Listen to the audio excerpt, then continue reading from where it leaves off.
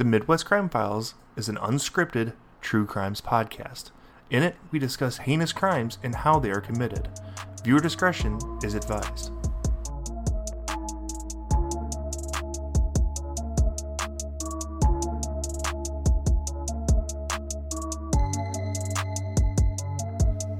Welcome to the Midwest Crime Files. I'm your host, Gina. I'm Chris. We're here to tell you the stories of small towns and the heinous crimes that changed them forever. Continuing on with our serial killer theme this season. Loving it.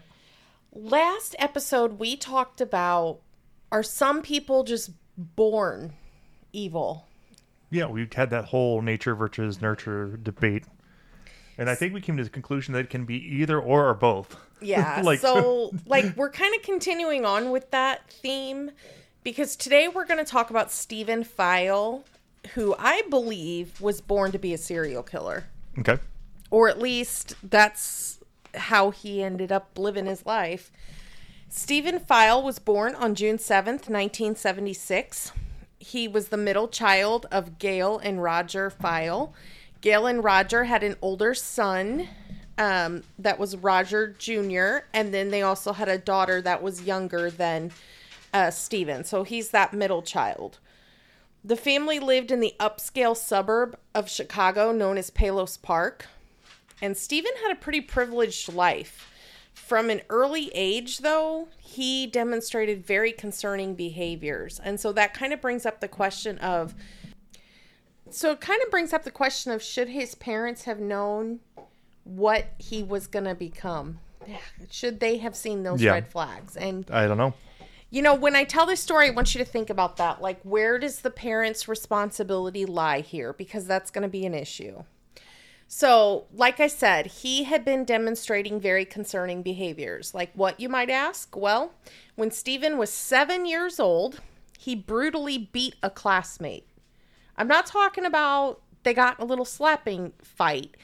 This situation was so bad that the police actually had to be called, and this kid was severely beaten. That's kind of shitty. 7 years old, and you're severely beating your classmate. That's kind of concerning. Right?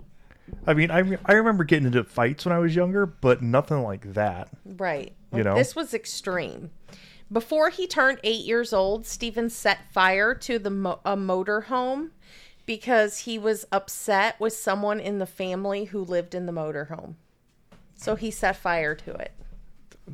I mean, like last week we showed like there was a progressive of steps, you know, like what he was doing to actually, he was maybe born like this, but this is getting kind of out of hand kind of quickly. Yeah, and think about like a 7-8-year-old. That's a small kid to be doing such brutal things. Yeah, and that's kind of what I'm talking. Like, that's very concerning. It's almost shocking.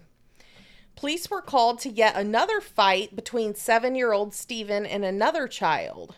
So multiple fights at 7 years old. Jeez. That required police intervention. After he turned 8 years old, Stephen's behavior began to escalate, if you can imagine that. He enjoyed dropping bricks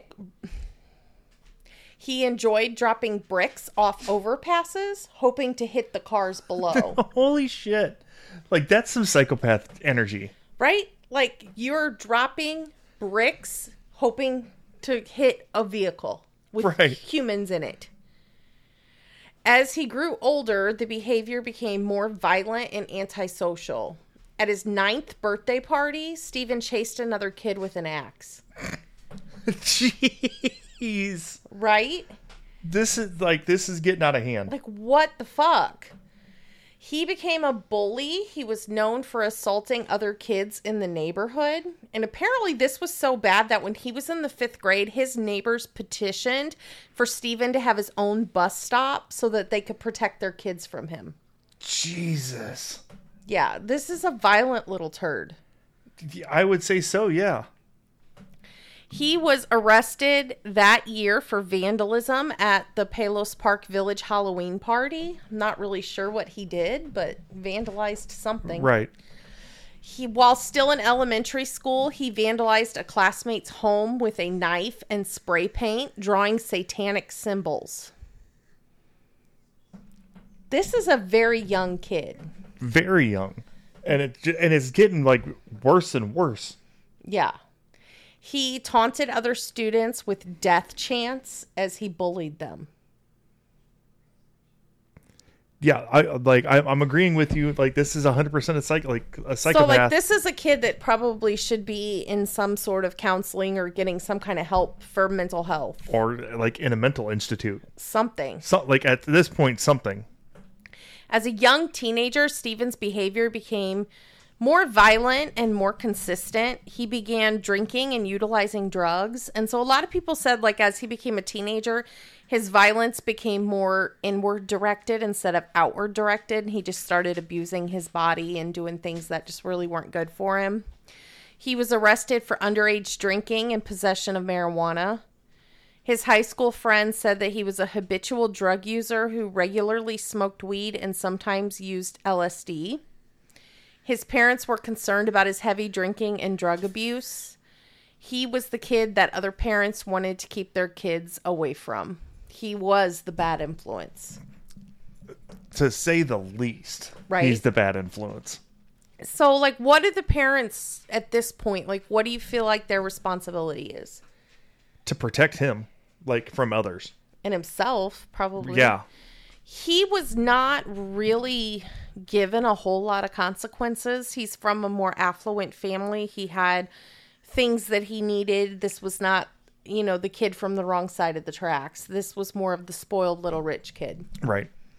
Stephen's behavior became more and more impulsive, engaging in risk-taking behavior. Sometimes him and his friends did what they called car surfing, where they ride on the hood of a car while another friend drives.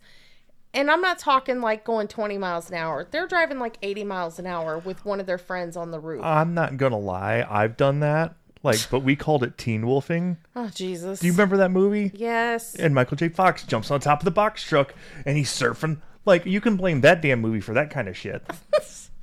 I guess, but, risk-taking behavior. Stephen was close to his older brother, Roger. And the two often actually partied together. Roger really didn't get in as much trouble as Stephen, but they were best friends.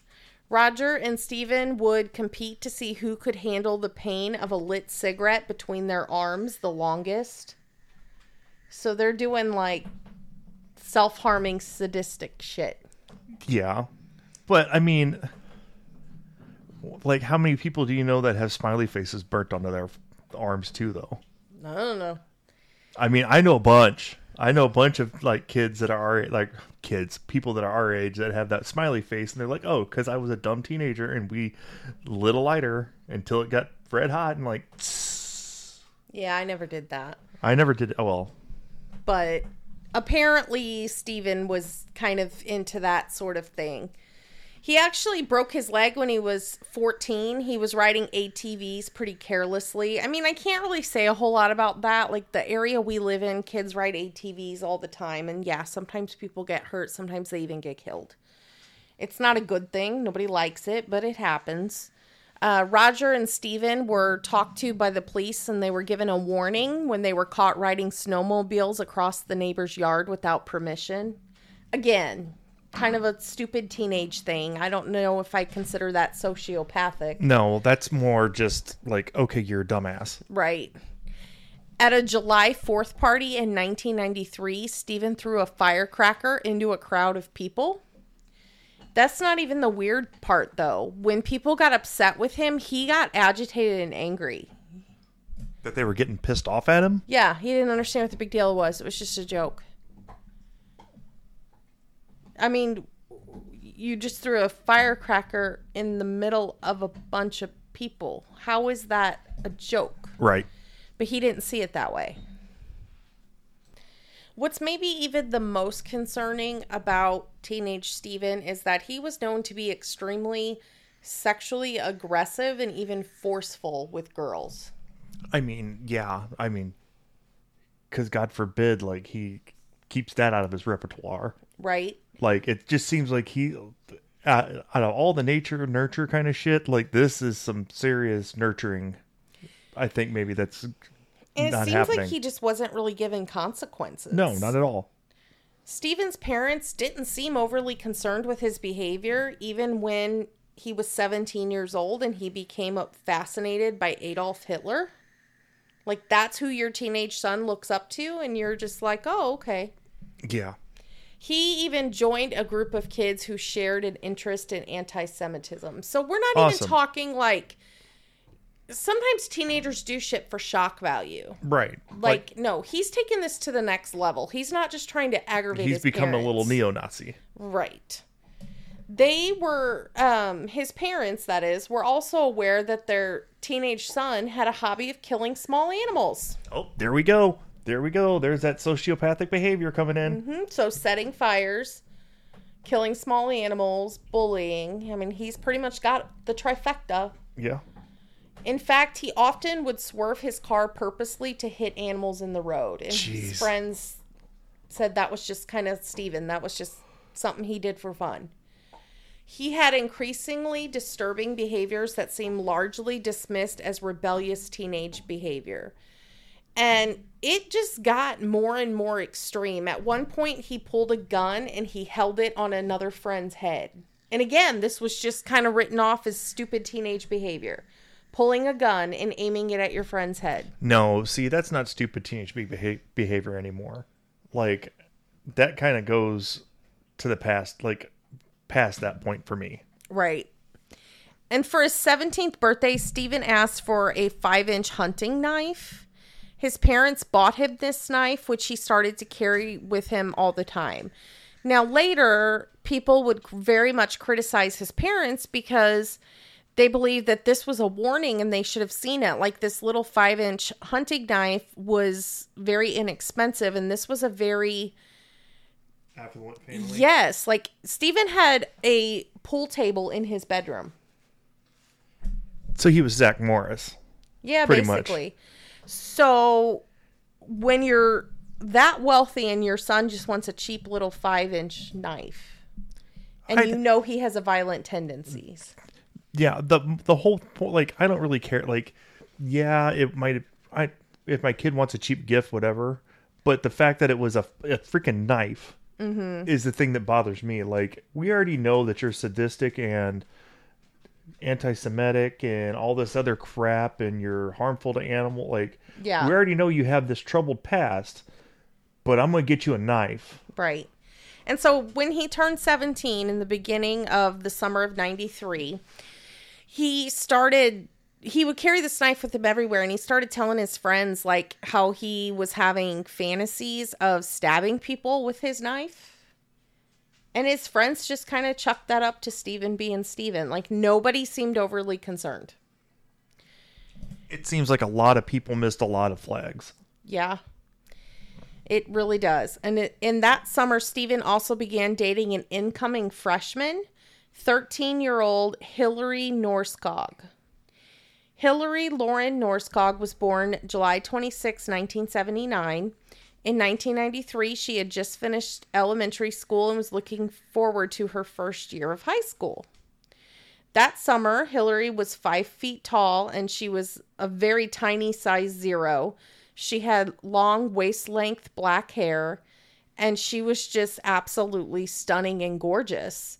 She was very shy, though, and that summer she started like coming out of her shell and spreading her wings a little bit. Gotcha. And she was the youngest of her mother's 3 children, and her mother was just kind of like, she's getting ready to go into high school. I didn't necessarily like the friends she was choosing, but I was trying to let her be a little more independent. So Hillary meets Stephen Pfeil through her friend's brother, and the two start hanging out frequently. The shy, innocent Hillary started to spread her wings, and she started to experiment with marijuana and partying with Stephen. Her 2 closest friends, who were going to be attending the private Catholic high school that fall instead of the public high school that Hillary was going to, got very upset with her, and they started arguing about, her doing drugs and partying and hanging out with this older group and doing things that they weren't really into. But they felt like because she was going to public school and they were going to private school, she was trying to make sure she was going to have friends when school started. The girls got into a huge fight about it, but Hillary didn't care. She was falling for Stephen, and with Stephen, she had her very first kiss. Hillary's mother was a single parent, and she was very uncomfortable with Stephen and the rest of her daughter's new friends, but she didn't want to stifle her daughter's first taste of like freedom and being a teenager and, you know, that kind of thing. So she just let it go. Hillary assured her mother that Stephen and her new friends were really good people. On July 14th, 1993, Stephen and Hillary attended a party together in the picnic area of the Palos Forest Preserves. About 15 teens were in attendance at that party, and there was underage drinking, there was smoking weed, you know, it was your typical teen party. Gotcha. According to witnesses, Hillary was not smoking weed that night, though. Stephen and Hillary left together around 11 o'clock that night, but Hillary never made it home. After leaving the party, she failed to return home. Her mother thought she was staying the night at a friend's house, so she didn't worry until the next morning on July 15th when Hillary didn't come home. She hadn't stayed at her friend's, and no one seemed to know where she was. Teens told Hillary's mom that she was driven home from the party by Pfeil. When Hillary's mom called to see, you know, if Stephen knew anything, Pfeil answered the phone, and she says to Marcia Norskog, basically like, leave my son alone. Actually, what she said was, quote, "Don't badger my son. He doesn't need this aggravation," end quote. What the fuck? So you have a teenage girl's mother calling you saying, "I don't know where my daughter is. Last person that she was seen with was your son." And your instant reaction is, "Don't badger my son. He doesn't need this aggravation." Right. And then you wonder why he's a fucking psycho. Right. Like, I 100% agree with you on that. Like, it just seems like they just didn't make him take any accountability whatsoever. No, not at all. Not at all. After Marcia reported Hillary missing and shared with the police what she knew, they decided to investigate Stephen themselves. Stephen and his parents agreed to come to the police station, and Stephen allowed police dogs to sniff his car. As they opened the front passenger door, police found a dark red liquid stain on the seat. They asked Stephen about it, and he said that he spilled Kool-Aid. Bullshit. I mean, that's just such a stupid teenage lie. It is.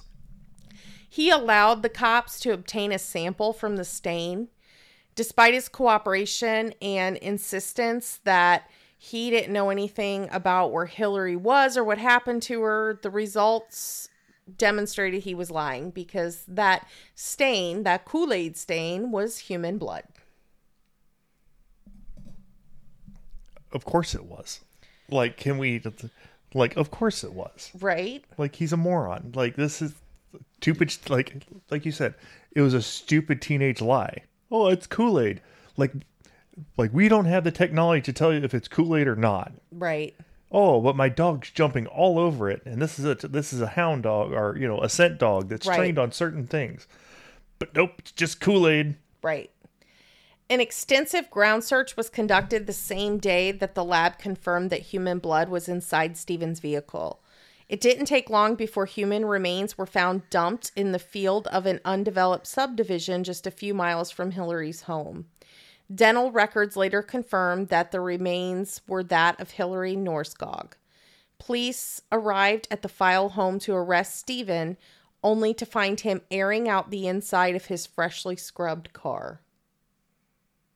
So why they didn't impound that car when they found that stain?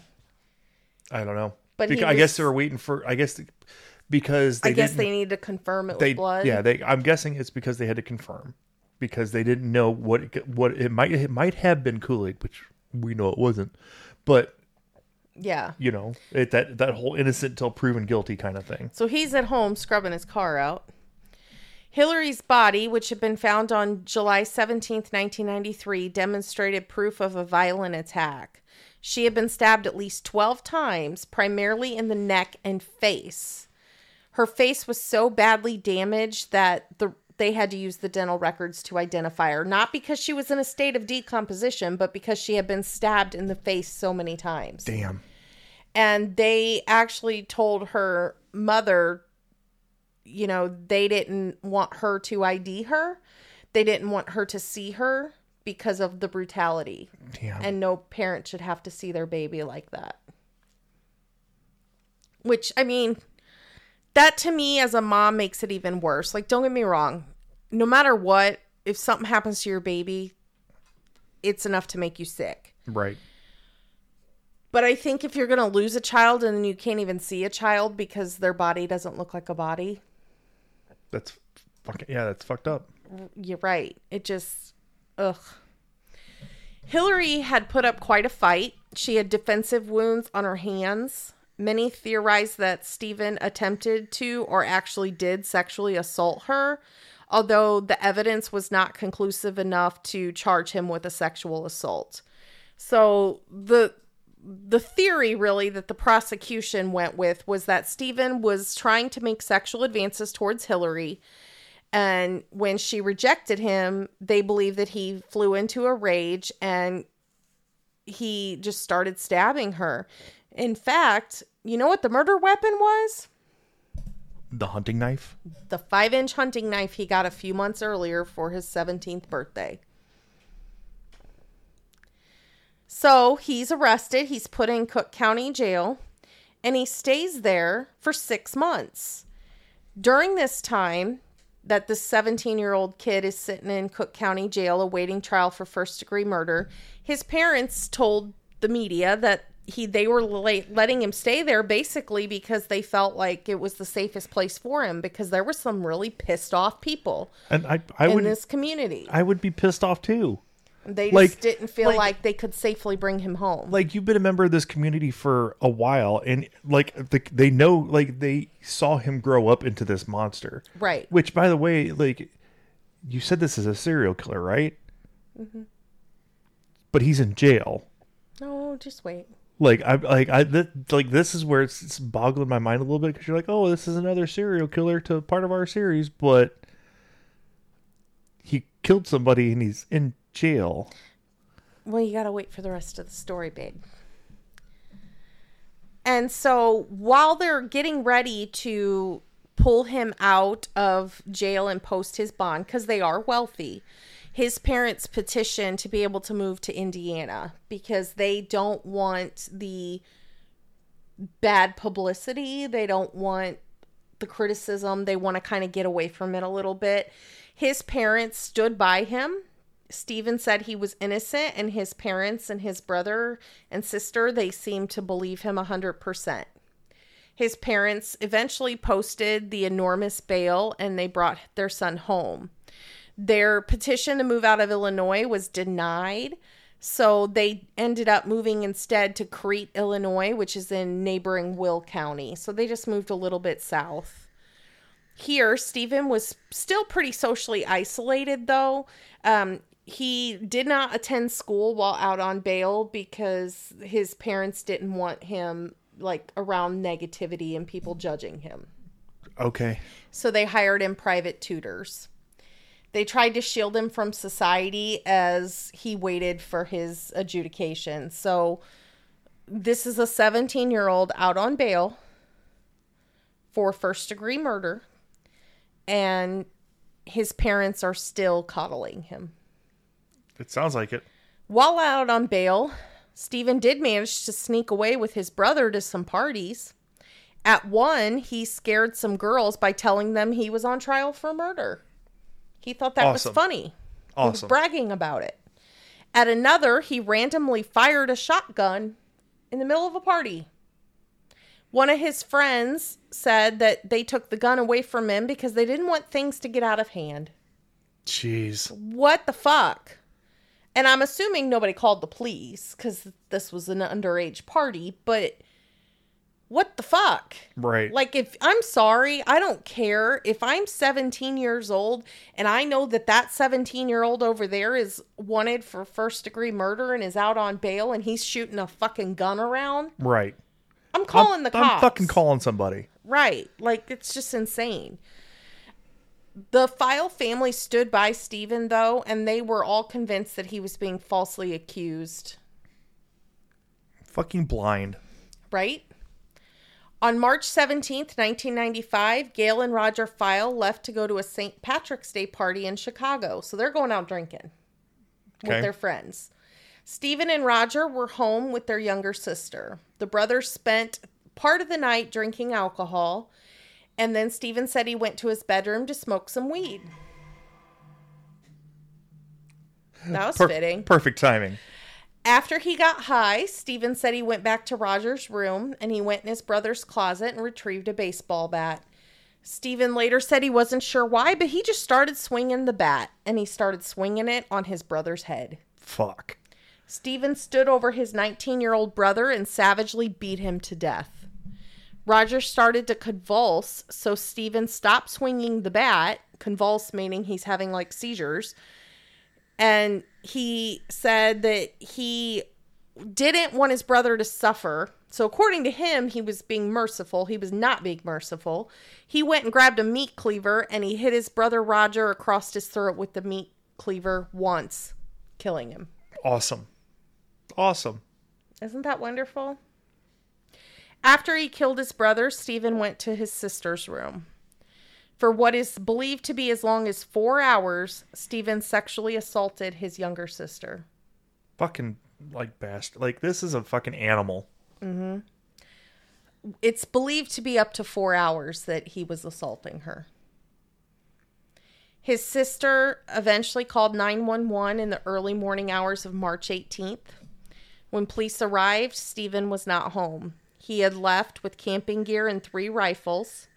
He left a note for his parents, and in the note he wrote, quote, "Now I know I am responsible for 2 murders," end quote. So not only did he confess to his brother's murder, but he confessed to Hillary's murder as well. And so these parents that are like sticking by him, and his brother who was stood by him, like, he just slapped them with, like, that's the ultimate slap in the face. They're taking his side, they're having his back, and he kills their other son for no reason, and then sexually tortures his younger sister. Right. Like, what the fuck? Stephen spent 5 or 6 hours just basically driving around aimlessly, and then eventually he went to the Crete Village Hall, knocked on the door, and surrendered himself to the mayor. He told the mayor that he was in trouble and people were looking for him. Upon his arrest, his bond on the original murder case was revoked, and he was returned to Cook County from Will County. In Will County, Stephen was charged with the first-degree murder of his brother and 2 counts of sexual assault against his sister. The sexual assault charges were dropped at the request of the Pfeil family. Fuck you. Fuck you. Are you fucking kidding me? Like, so those if parents he's 17, need to be... his sister's probably 15, 14. Those parents need to be fucking shot. Right? Like, that's fucking ridiculous. Like, you can't fathom that your son is this fucking way when you've grown up fucking seeing it. Right. And it's, are you fucking kidding me? My thought is, not that I agree with it, because I don't. My thought is maybe they believe since he was going to jail for 2 murders that they could save their daughter from having to testify about what happened to her. I'm hoping that was That's what I'm hoping. I'm praying that was their motivation. But it seems like they consistently tried to make things go away for Stephen. So then you wonder, like, was this just another way of trying to make things go away for their son? Or were they trying to protect their daughter? And that's a possibility. That they were trying to protect their daughter. I'm hoping they were trying to protect their daughter. And just figured 2 murder charges, he's going away. We don't need to put her through this. Right. That's what I'm hoping. That's what I'm praying was the motivation behind them insisting. And quite frankly, I'm surprised that the DA listened. Because most of the time, in certain cases like this, they don't really give the family a choice. Right. This was terrible. In 1995, minors were still eligible for the death penalty in Illinois. And Stephen Pfeil really wasn't big on getting the death penalty, so he arranged a plea. He pled guilty to the murder of Hillary Norskog and received a 100-year sentence. In October of 1995, he entered a plea of guilty to the murder of Roger Pfeil. He was given a life sentence with no possibility of parole for killing his brother. Psychological evaluations determined Stephen was not mentally ill, but he was rather remorseless and cold. Didn't give two shits even after the fact. So, like, being a sociopath isn't considered a mental illness? Not really, no. He is a sociopath who many believe was born to be a serial killer. Now, technically, he falls a murder short. That's what I was saying, because I was like, I mean, I thought serial killers had to at least have 3 under their belt. Technically, they do. But I could However, this motherfucker was going to kill numerous people. Exactly. Like, I included him because I truly believe that had he not been caught, he would have killed more. I mean, he has no conscience. He does not care. Yeah, there is no remorse in this man's body. So, regardless of whether he killed 2 or not, you know, he didn't kill his sister, but he might as well have. Yeah. I mean, he was a serial predator. Even if he wasn't a serial killer. I would definitely classify him as a serial predator. For sure. Easily. So even if we can't technically label him a serial killer, I believe he was born to be a serial killer. I think he would have if he wasn't imprisoned. He's currently housed in the Hill Correctional Center. He is currently 47. He's spent nearly 30 years in prison so far, and he has no possibility for parole. So Stephen Pfeil will die behind bars. Good. Following the conviction of Stephen, who remains in prison with no chance of parole to this day, Marcia Norskog filed a civil suit against the Pfeil parents for failure to supervise Stephen and failure to intervene as a result of the numerous red flags in Stephen's history. The case went on for years, with the last update I could find being in 2001. As of 2001, Stephen's parents were fighting to keep his mental health records private and suppressed from evidence in the civil case, and they actually won their motion, and mental health providers said that this was a win for patient privacy, and that if those records can be subpoenaed, then their patients aren't going to be open with them because they don't have any trust. So according to mental health professionals, it's a good thing they were not able to have those records opened. And I kind of agree with that. I do too, but I also understand where Marcia Norskog wants answers, because this guy was psycho from like age 7 on, probably before that. That's just the stuff that's been reported. Oh, yeah. And, you know, he's kind of like David Moss that we talked about last week. Like a lifetime of antisocial, violent, dangerous behavior. Yep. At least... But I wonder, because since the parents are trying to suppress his mental health records and everything. What did they know? What did they know? I guarantee you they knew a lot more than what they're leading on. Oh, yeah. Like, I'm sorry, but your son, like, had shown all this shit. Right. And so I couldn't find any updates about the lawsuit after 2001, so I'm not 100% sure if this was ever settled or was it dropped. I really don't know. If anybody has that information, please let me know, because I'm dying to know what happened. Right. Yeah. But do you think that Gail and Roger Pfeil Sr. share some culpability in these crimes that their son committed? They bought him the knife that was used as a murder weapon. It's true.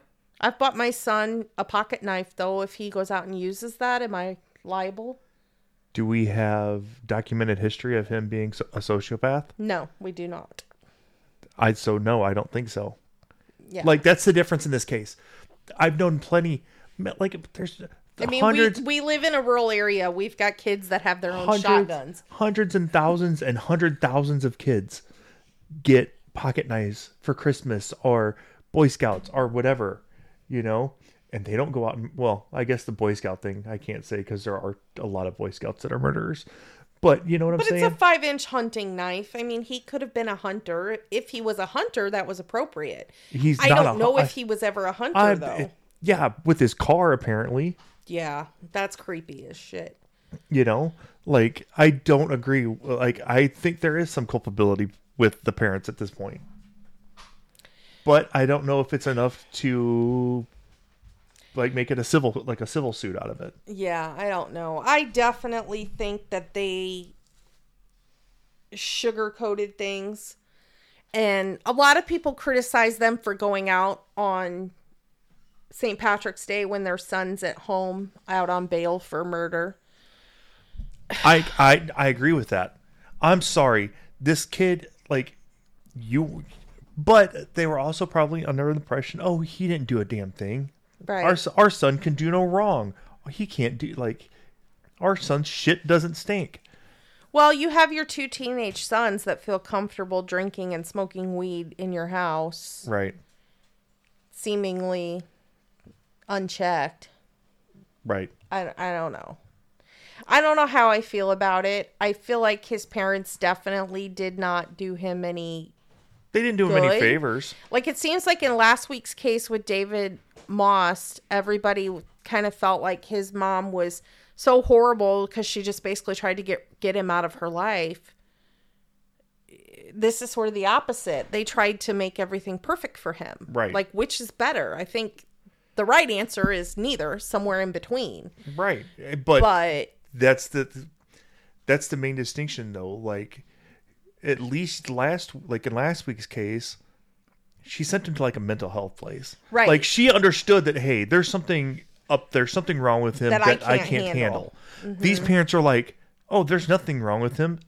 Our son is like He's divine. just been a bully since he was 7, to the point that the community petitioned to have him have his own damn bus stop because he was such a dick. I'm sorry, but when you get your own bus stop, I thought you were going to say, like, at first I thought you were going to say he got his own bus. And I was like, okay, that's fucked up. Well, that'd be even worse. But, I mean, it's just as worse that, like, no, he gets to stand 1,000 feet that fucking way so he doesn't mess with my kids. Right. And this poor girl, like, okay, so at first I was like, man, he's an incoming senior and she's an incoming freshman. Okay, we can't really talk. Like, we didn't date in high school, but if we had, we would have been the same way. Freshman and senior. Right. That's not the worst thing in the world. But and you know there's probably more to this whole he was forceful with girls. Oh, there's probably a lot more to it. There's probably a lot more assaults we're not aware of. Right. I don't know. Like, there's a story that I read when I was researching where Marcia, Hillary's mom, got up in the middle of the night and Stephen was like at their house. It was like 11 o'clock at night. And Hillary was like, oh, he's leaving. And she was like, Stephen, you need to leave. It's late. Like, I don't know. I understand that transition from 8th grade to freshman year can be like ridiculously life-changing. It was for me. I get it. But I think maybe she was too lenient with Hillary. But I'm not blaming her. It's not her fault that her daughter died. Yeah, it's not her fault that this kid had no remorse for anything that he did, and he had no checks and balances like that. And I think that's a big part of it too. He never once had to answer for his crimes. No, he didn't. Even after he murdered her, the only reason he was in jail is because the parents were like, oh, he needs to stay protected because the outside people don't really like him right now. And it seems like it was all, oh, poor Stephen. Everybody blames everything on Stephen. Right. You know who it reminds me of? It reminds me of Stephen Avery, everybody's always picking on him. Right. Framing him for murder and shit. Never mind the mountains of evidence. That's that Netflix special, ain't it? To Catch a Killer or something like that. Making a Murderer. That's it. And we've covered that story. You guys know how I feel about that. Right now there is a video series on the Daily Wire about it. It's called Convicting a Murderer, and it's kind of telling the other side that we talked about a lot when we did that episode last season. Just the amount of evidence making a murderer left out. But that's what it reminds me of, how his parents were just, oh, poor Stephen. Everybody's picking on Stephen. Well, this Stephen's parents kind of did the same thing. They were affluent and had money, and they're like, oh, well, he comes from our stock. He could do no wrong. Exactly. And look at those eyes. Oh, I know. He's got the sunken eyes of a serial killer. He does. Even in that picture, he does. When he was a teenager, yeah. Yeah, he really does. He is, again, maybe not by definition a serial killer, but he's a serial predator. Sunken eyes, it's your demise. I guess I'm confused About why what? he killed his brother, though. Yeah. Other than the fact that he's just a psycho. But his brother was like his biggest supporter. But I don't know. This is also somebody that sexually assaulted his sister for hours. Right. No clue. No clue. And there wasn't any kind of mental disorder that they found. Nope. Just, he's just a sociopath. Yep. He has no conscience. So this was the story of Born to be a Serial Killer, the story of Stephen Pfeil. Yep. I would love to also get my hands on his prison records and see what kind of trouble he's been in. Yeah. Because I guarantee you he's not a model prisoner. You can't find that on like Judici or something like that? I might be able to if there were actually criminal charges. But there was nothing in his, when I looked him up on IDOC, there was nothing else that he was given any like prison sentences for. So, but hasn't killed anybody in prison yet. If you guys want all the information that Gina uses to write these amazing stories, head to our website. It's www.themidwestcrimefiles.com. You can find the most recent blog post, and on that blog post at the very bottom are all the links Gina has associated because she's a nerd and writes that way for each of the stories. You can also see the pictures that Gina has posted of this fine gentleman. Ugh. And if you guys want to, you guys can head over to our Patreon page at patreon.com/Midwest Crime Files and become a supporter. We just put out an episode last week for our patrons, and we'd love your support. Anything from $1 to $10 would be perfect. Also, make sure you like and follow us on Facebook. That's where you're going to get the most up-to-date information. Oh, yeah. And we got a TikTok page. Yeah, apparently we do have a TikTok page. Yeah, Gina's not too thrilled on it yet, but I'm going to bring her around to it. Anyways, guys, thank you guys for tuning in this week. We will see you next week. Bye.